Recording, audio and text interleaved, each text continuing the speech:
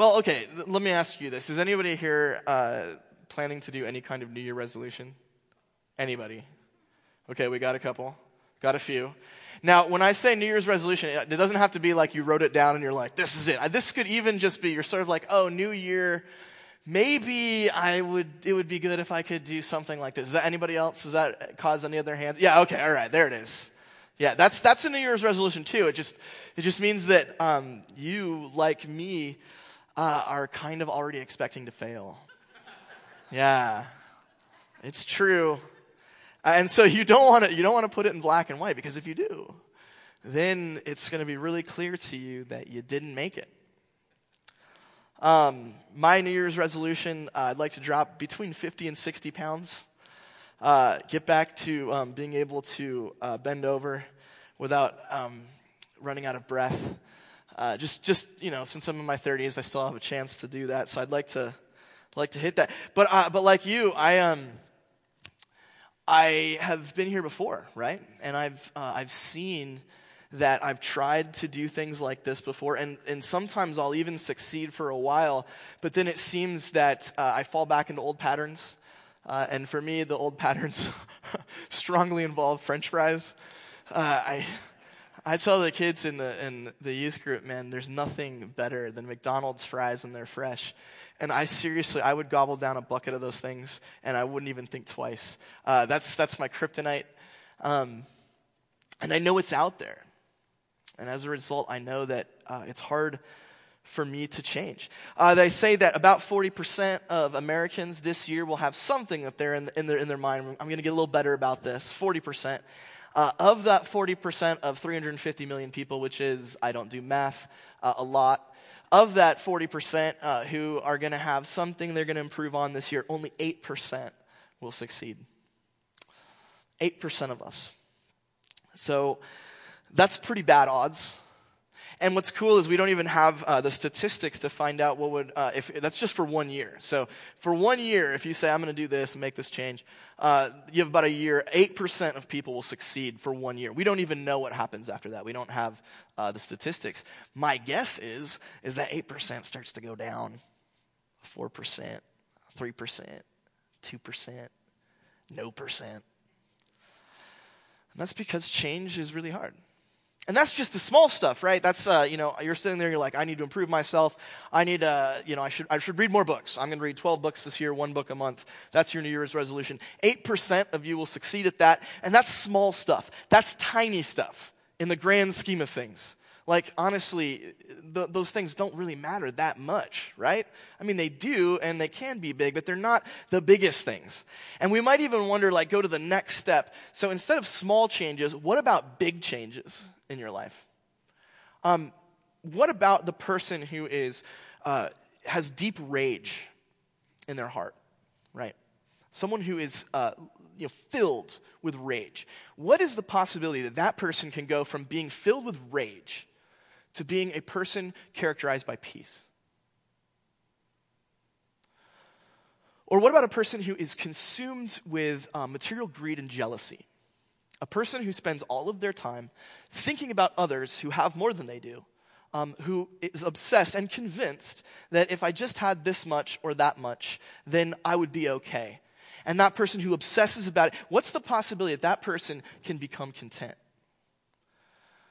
What's the possibility of a person who is ruled by some addiction, some external force that just owns life? And it could be anything. I mean, for me, it's French fries. It could be anything.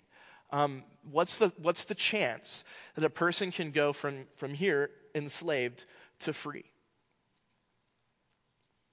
I suggest to you it's pretty low. Modern psychology will tell you that it's almost impossible. Because of the way that our neural networks work, over time, our networks get hardened, and so our brain becomes harder and harder to change over time. And so our patterns and behaviors become harder and harder to change.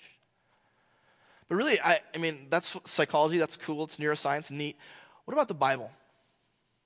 What about Scripture? What does Scripture say about change? And not just small change. I mean big change, like life-altering change. The kind of change where it's like, you're a different person. You're somebody I've never known before. I can't believe that this has happened to you. And we're going to be honest about it. And if the answers are scary, we're going to be honest about that. But if there's hope, we're going to be honest about that too. And so I invite you to, we're going to be in various texts today, but I invite you to ask that question in the back of your mind. Can we really change? And not just change, but get fundamental change. And if that's possible, how does it happen? What can we do to bring about transformation in life? So let's jump in. See what the Bible says. Here's an awesome verse that I know you'll love. As a dog returns to its own vomit, so a fool repeats his folly. Sweet. I like that. It's a particularly poignant image. Is that the right word? No, horrifying image. If you've seen a dog do this, you know it's gross. And there's a reason that the proverb uses such crazy imagery. It's because think about vomiting. Vomiting is what your body does when it knows something bad has happened, right? You're not vomiting, for good fun, all right? Dogs, when they vomit, it's because they ate something like chocolate or whatever, potatoes that dogs aren't supposed to eat. They vomit it up because it's bad for them. Their stomach recognizes that. And then apparently they go back and they lick it up. Having cleaned up quite a bit of vomit in the last several years, I know that's horrible. And no one should ever do that. And yet, Scripture says that fools out there, this is exactly how they live their lives. This is really easy for us to see in other people, right? It's easy for us to notice another person who's living their life in such a way that, for example, the angry person goes into a rage, right? Over and over. This destroys their life, destroys their relationships, destroys their jobs. The rage never seems to quit. And you kind of want to just sit there and slap him across the face and be like, dude, if you could just calm down a little bit, things would go a lot better for you. And then, of course, we don't notice the things that we do that are destroying our life, that are holding us back. We don't want to think about those, so we kind of skip over those, instead spend our time judging those around us.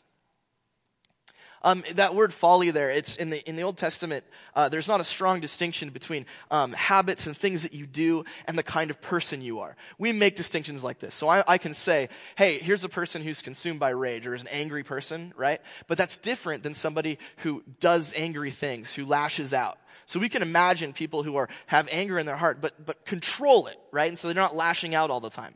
Or we can imagine people who, like myself, are loud and yell at people all the time, but honestly aren't really that angry. It's just kind of fun. So we can separate behavior and attitude, or attitude and behavior. That's not really how Scripture thinks. When Scripture says folly, that's the same thing as being an angry person or doing something as a result of rage. Whatever the Scriptures think about, they think about people as whole beings, right? Like a soul. And if your soul's infected by materialism or jealousy or self-focus, whatever it is, that's gonna show up in certain behaviors. Okay? Modern psychology disagrees with this. Modern psychology thinks that you can control the behaviors without changing the person.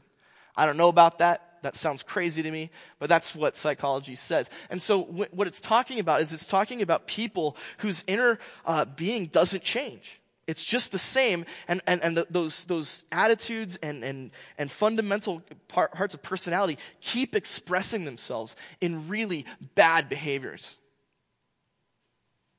And if you read the context in Proverbs, you don't see a lot of hope for these people. Proverbs kind of just says there's people like this, and that's just how they are. They're just fools. Another text, this is from the New Testament.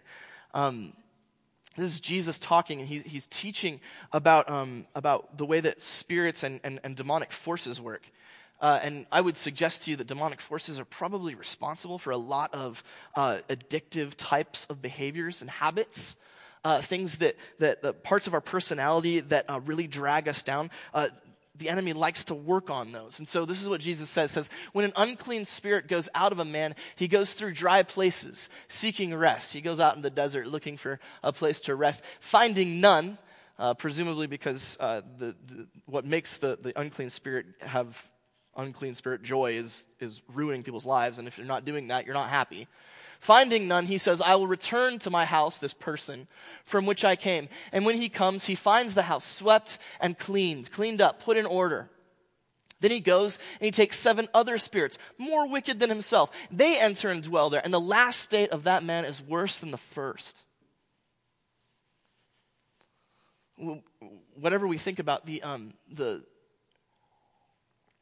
demonic going on there, we can actually see this in our lives. Like we can think about the times where you're like, you know what, this is going to change. I'm going to make this change.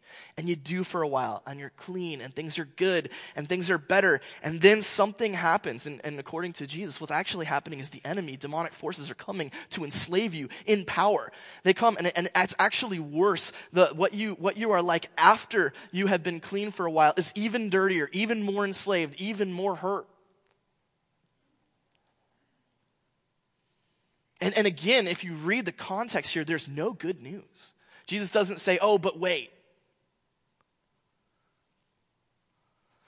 If we step back from the scriptures, I have a couple pictures here. I think, here's David on the left and Saul and David on the right. If you think about the way that scripture portrays, especially the kings of Israel in the Old Testament, there's lots of kings. And what's so interesting about them is that they don't change. You look at Saul. If they change for the worse. They don't get better. They don't transform. They're often confronted with opportunities to transform, and they don't. David, his life is like this, and then it just starts to peter down. And you read his story, and you realize that as he gets older and older, he just disengages from spiritual life, and just he doesn't end well. To say nothing of Saul on the right, who he is so consumed with holding on to his power that he harms the entire country, his family, himself ultimately, over it. And those are emblematic. I mean, Solomon, same, doesn't change. And then those are the good kings. Those are the good ones. And then you get to the bad ones and you're like, oh my gosh. And we're standing back and we're be like, stop going back to your vomit, you idiot. And in their own minds, in their own world, they just keep doing it. And you get this sense like, man, is there any hope? And not only that, let's step back even farther. This is, I think, a Franken from the 16th century, 17th century. It's the children of Israel as they're waiting to pass through the Red Sea, or they've just passed through. I can't remember. But you think about the way that Israel is described throughout the scriptures. These people go back and do the same stuff over and over and over and over. And every single time, the same thing happens. Every single time, their faithlessness ends in disaster. And it's only God's faithfulness that brings them back. And if you're looking for transformative hope, man, you've got to be pretty depressed when you read the Bible. There doesn't seem to be a lot of winning stories. If you're wondering why that is, check this next text. It's from Proverbs. Foolishness is bound up in the heart of a child. The rod of correction will drive it far from him. I don't want to get into a debate about whether or not the Bible encourages child abuse.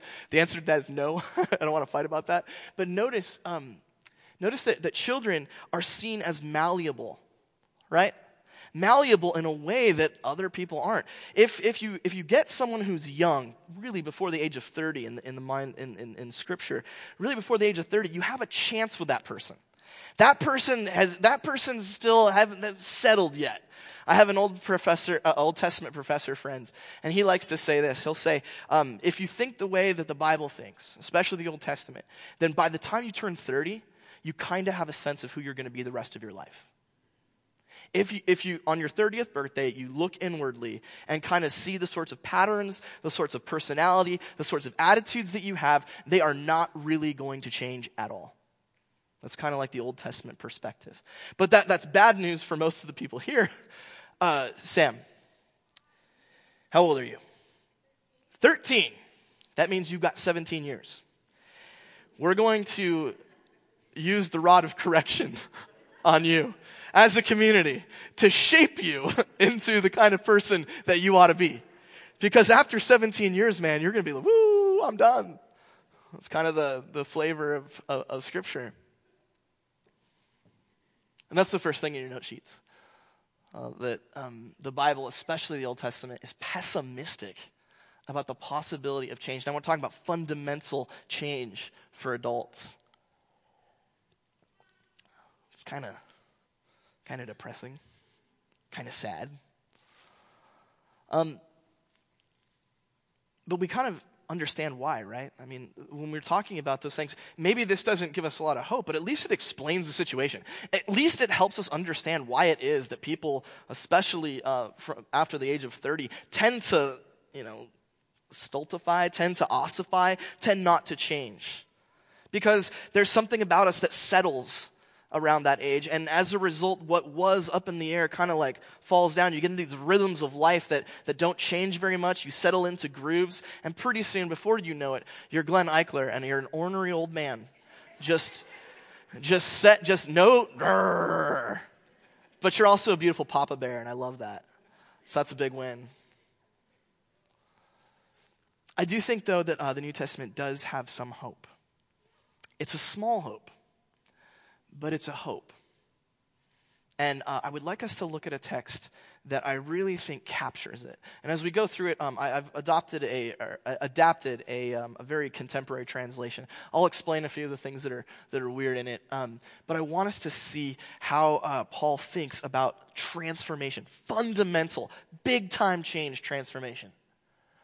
This is what he says, Galatians 5:19.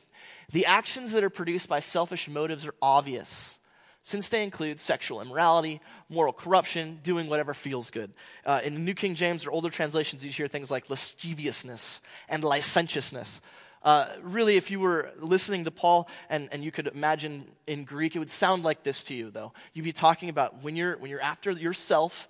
Paul used the word sarx there, flesh. When you're after the flesh, that your non-God part of you, the part of you that just exists apart from God, when you go after that, you always go after stuff like sexual immorality, moral corruption, doing whatever feels good, idolatry, drug use, and casting spells. I love this translation. Older translations will say witchcraft or sorcery. In the ancient world, you didn't just cast spells or engage in sorcery. A lot of times you used hallucinogenics or some kind of alcohol or something like that to create an altered consciousness, and in and through that to access the spiritual. And so that's it's a very it fits in that term. Hate, fighting, obsession, losing your temper, competitive opposition, conflict, selfishness, group rivalry, jealousy, drinking too much, out of control partying. In the ancient world, drinking was very common amongst Jewish people. It was not out of the ordinary. What Paul is really specifically moving against is the kind of consumption that leads you to become a different kind of person, where you stop being you and you start being somebody else. You lose control of your actions, lose control of your ability to speak coherently. That's where he's like, no, not that. And where I have out of control partying, that's kind of like in the ancient world, there are these cults, and they would do things they would participate in bacchanalias, also orgies would be another way to talk about it. But it would be where you're partying so hard with so much that you end up doing things that are completely sick and wrong. You give up all control of yourself, and you give yourself over to pleasure and other things like that. I warn you, as I have already warned you, that those who practice, do it over and over and over again, these kinds of things won't have ownership in the kingdom. Ownership in God's kingdom. Now, look, I get it. You're going to be jealous.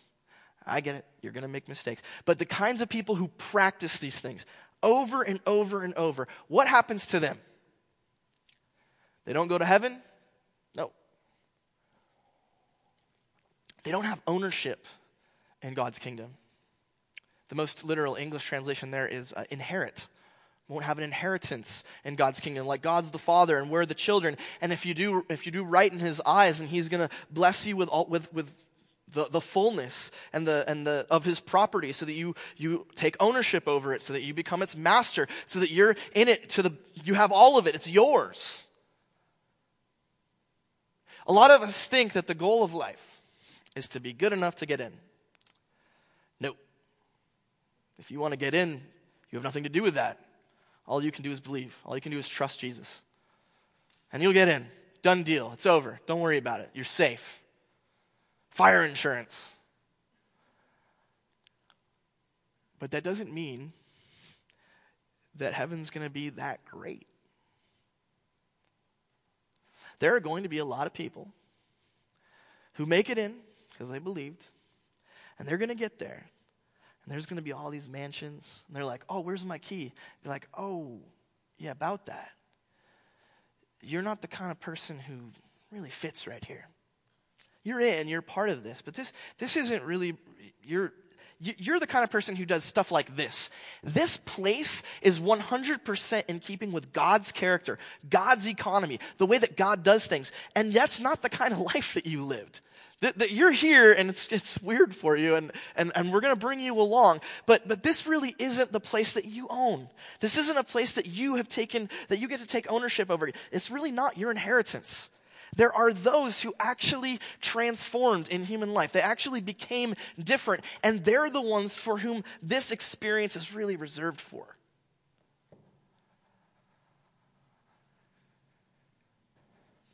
If that's a weird teaching for you, good news. After our next series, the series following is going to be on rewards in eternity and what heaven's going to be like. So stay tuned. We'll dig into the texts there.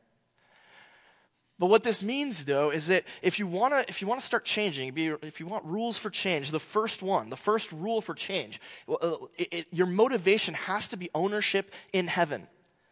If you want fundamental, deep down, gut transformation in who you are, the only thing that makes it worth it is recognizing that this is the life you are going to live in eternity for all time. This is who God has designed you to be. This is who God made you to be. And if you follow him, if you go after it, this is who you can be and will be forever.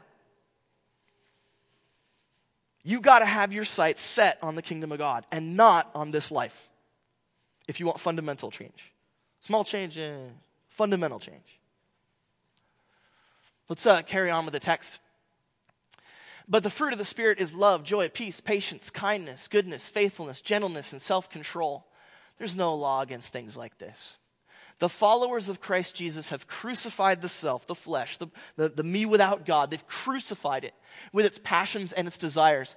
Literally, the most literal English there would be no followers. I added that. It would be the ones of Christ Jesus, the Christ Jesus ones, something like that. The idea being that you're owned by Christ, that you are of him completely. You're sourced in him, and really you go after him. You are like him. And I think the best way to communicate that in English is following him. You're a follower of Christ Jesus.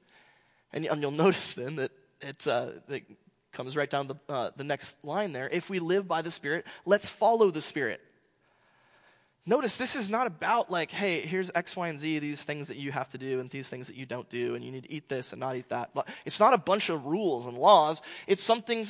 There's a spirit to it. There's a conformity to it.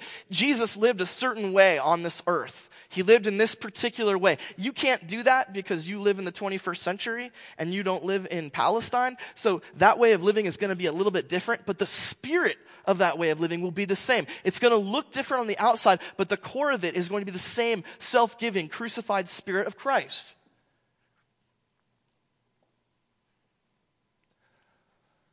Let's not become arrogant, make each other angry, or be jealous of each other. If you really want fundamental change, well, the next part of that is it really has to come from following the Spirit of Christ. Next thing, your note sheets. The key to changing is following the Spirit of Christ. Now, that's, following the Spirit of Christ. I want you to hold on to that because you might want to know, well, can you give me a play here? 1, 2, 3. What does following the Spirit of Christ look like? Hold on to that because we will talk about that. But not today. So just keep that in the back of your mind. Just keep coming back, and that we'll fill that in. And I'll tell you a little bit about that in a minute. But let's finish out the text. This is important. Brothers and sisters, if a person is caught doing something wrong, you who are spiritual, that is, you who are following the Spirit, you are the ones who are practicing and living like this, should restore someone like this with a spirit of gentleness. And watch out for yourselves so you don't be tempted too. Carry each other's burdens. And so you will fulfill the law of Christ. Do you notice how much Paul's language talks about like doing specific things over and over? Like being practices of Christ and a spirit of Christ following. Do you notice how the language also deeply implies a community of people around you, the church? That if transformation is to happen, it really has to be in these concrete actions, and it has to be in the community of accountability, the church. It's the next thing in your note sheets. That it has to be, change requires concrete practices in a community of accountability. It's not just, Lone Star over here doing his thing. It's when you see someone wayward and we're all on the same path, we're all trying to be like Christ. And when someone starts to veer off, then you pull them back gently and say, hey, let's not go over there. Let's not go over there. That's too far out. And then in order for that to happen, there has to be lots of people involved.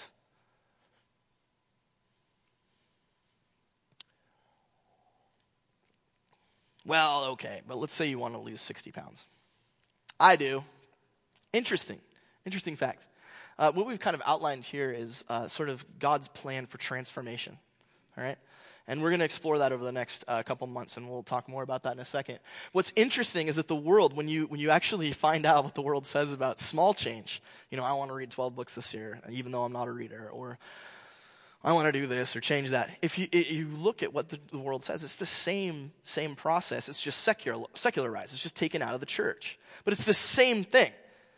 Now, back in the day when psychology first started, they were like, well, we have to investigate the human soul, and then we'll figure it all out. Turns out all that Freudian stuff was nonsense.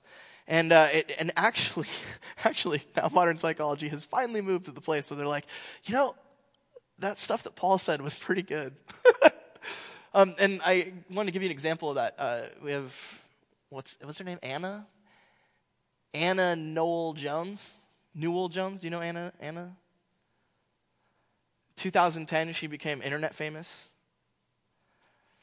So in 2009, after Christmas, she took stock of her finances. And it turns out that she, by herself, had driven her and her husband into $25,000 of debt. And they're photographers, so they have no money. And that was a joke. Photography, it's beautiful, we all love it, but there's no money in it, come on. So what she does is she's like, I got to make a change. And so she goes on Facebook, and she writes in a public post, I am admitting that I have put my husband and I into $25,000 of debt. From this day forward, I will not, and then she says things like, go on a vacation, shop for clothes, all the things that she was using to get into debt. I will not do any of those things until my debt is paid. In 15 months, she was done. Why? Well, first, she made it public. Hey, everybody, this is who I am. Now, seriously, if I asked you, right, those of you who have like something you want to work on this year, would anyone really want to tell anybody about that? Would you really want to share with me, what you're really working on to get inside there? Or would you kind of like to keep that sort of close to home? Well, she understood that in order for this to work, she was going to have to make it public. She was going to have accountability. She was going to need to be in a community. Now, as far as I can tell, the Joneses are not Christians, and so their community is people that they never see in real life on digital social media. That's great. Good for them. But it works. When you want small change, even small change, if you really want it, like accountability. And notice that she didn't just say, I'm going to get out of debt. She said, I am going to do X, Y, and Z, concrete things. I will not do this, I will not do this, and I will not do that, and until I have achieved this goal. Right? Very straightforward, very concrete, just do it, and then have people around her being like, yo, you probably shouldn't do that. So, small changes for 2018. Tom, get back into those 32s.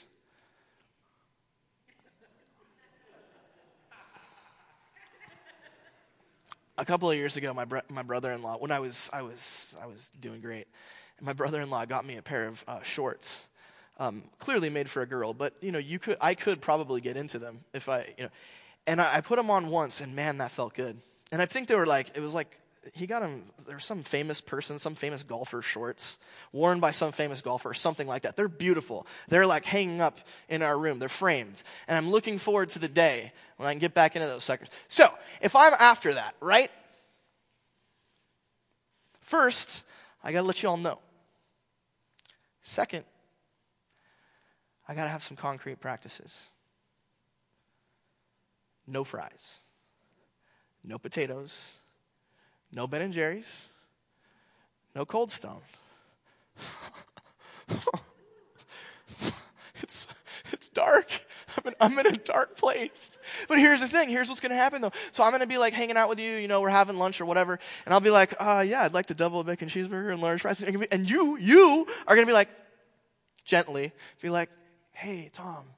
Hey, fat Tom, don't do that. Gently, keep my feelings in check and that's how I'm going to get this small change done. This is small change. And you want to read your 12 books, same thing. You want to do whatever. And then these can be serious small changes too. Like, if you're addicted to internet pornography, whatever, like this will work in any of the things that you're dealing with. But these ultimately are small changes.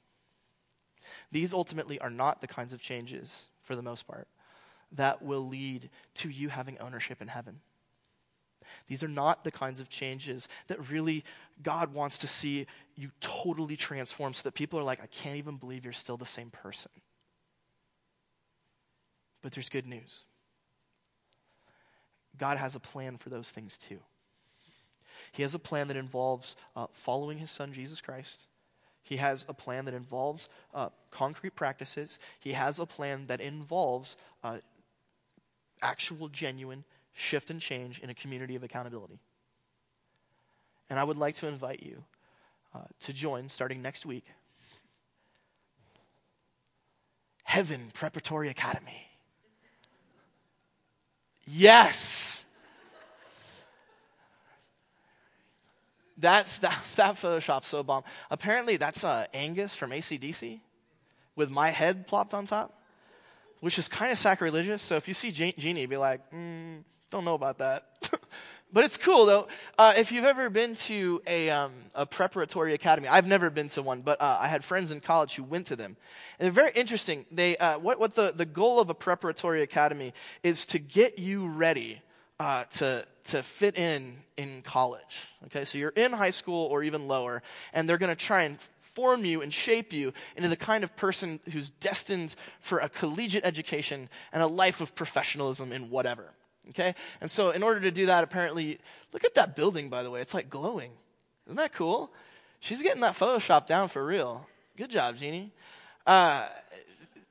You gotta be ready to be the kind of person that fits where you end up, right? And so what's going to happen over the next couple of months is we're going to be going through Jesus' concrete teaching on this so that we can begin to do this as a community and actually become the kinds of people who are prepared to own heaven, own it, to have ownership and authority and power in heaven.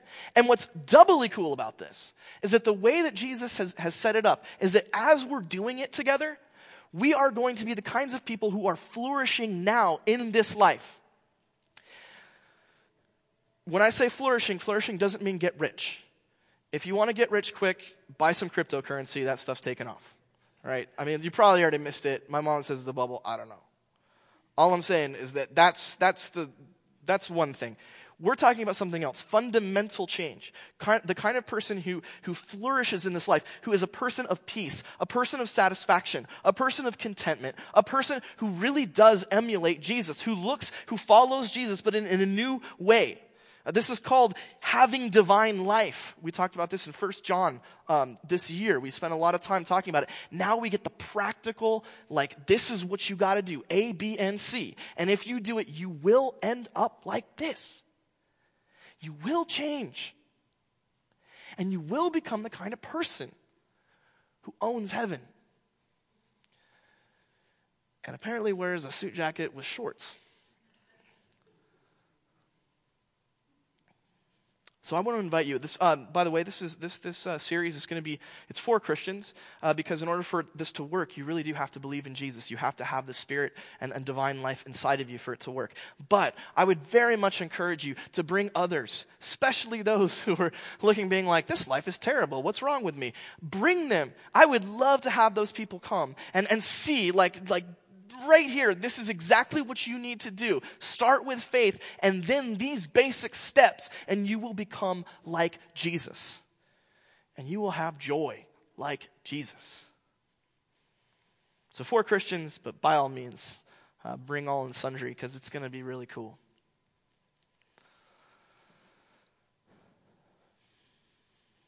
$8 make it for 1 year with small changes. At Coast in 2018, we're looking for 100% of transformation into people who are like Jesus. And the only way we're going to do it is in Scripture, with concrete practices, and together. Let's pray. Gracious God and Father, I pray that we will be people ready to take ownership in heaven. People who are just like your Son, who have been transformed, conformed to his image. Radical with fruits of the Spirit. That we will be something the world doesn't understand and yet craves. God, I pray for those who are engaging in small changes this year. I pray, God, that they will have the concrete actions and accountability to achieve that goal. More so, God, I pray for all of us that we will follow your Son, that we will become like him in a deep, deep way. Thank you, Father. Thank you for the gift of your Son and the pouring out of his Spirit. In his name we pray. Amen.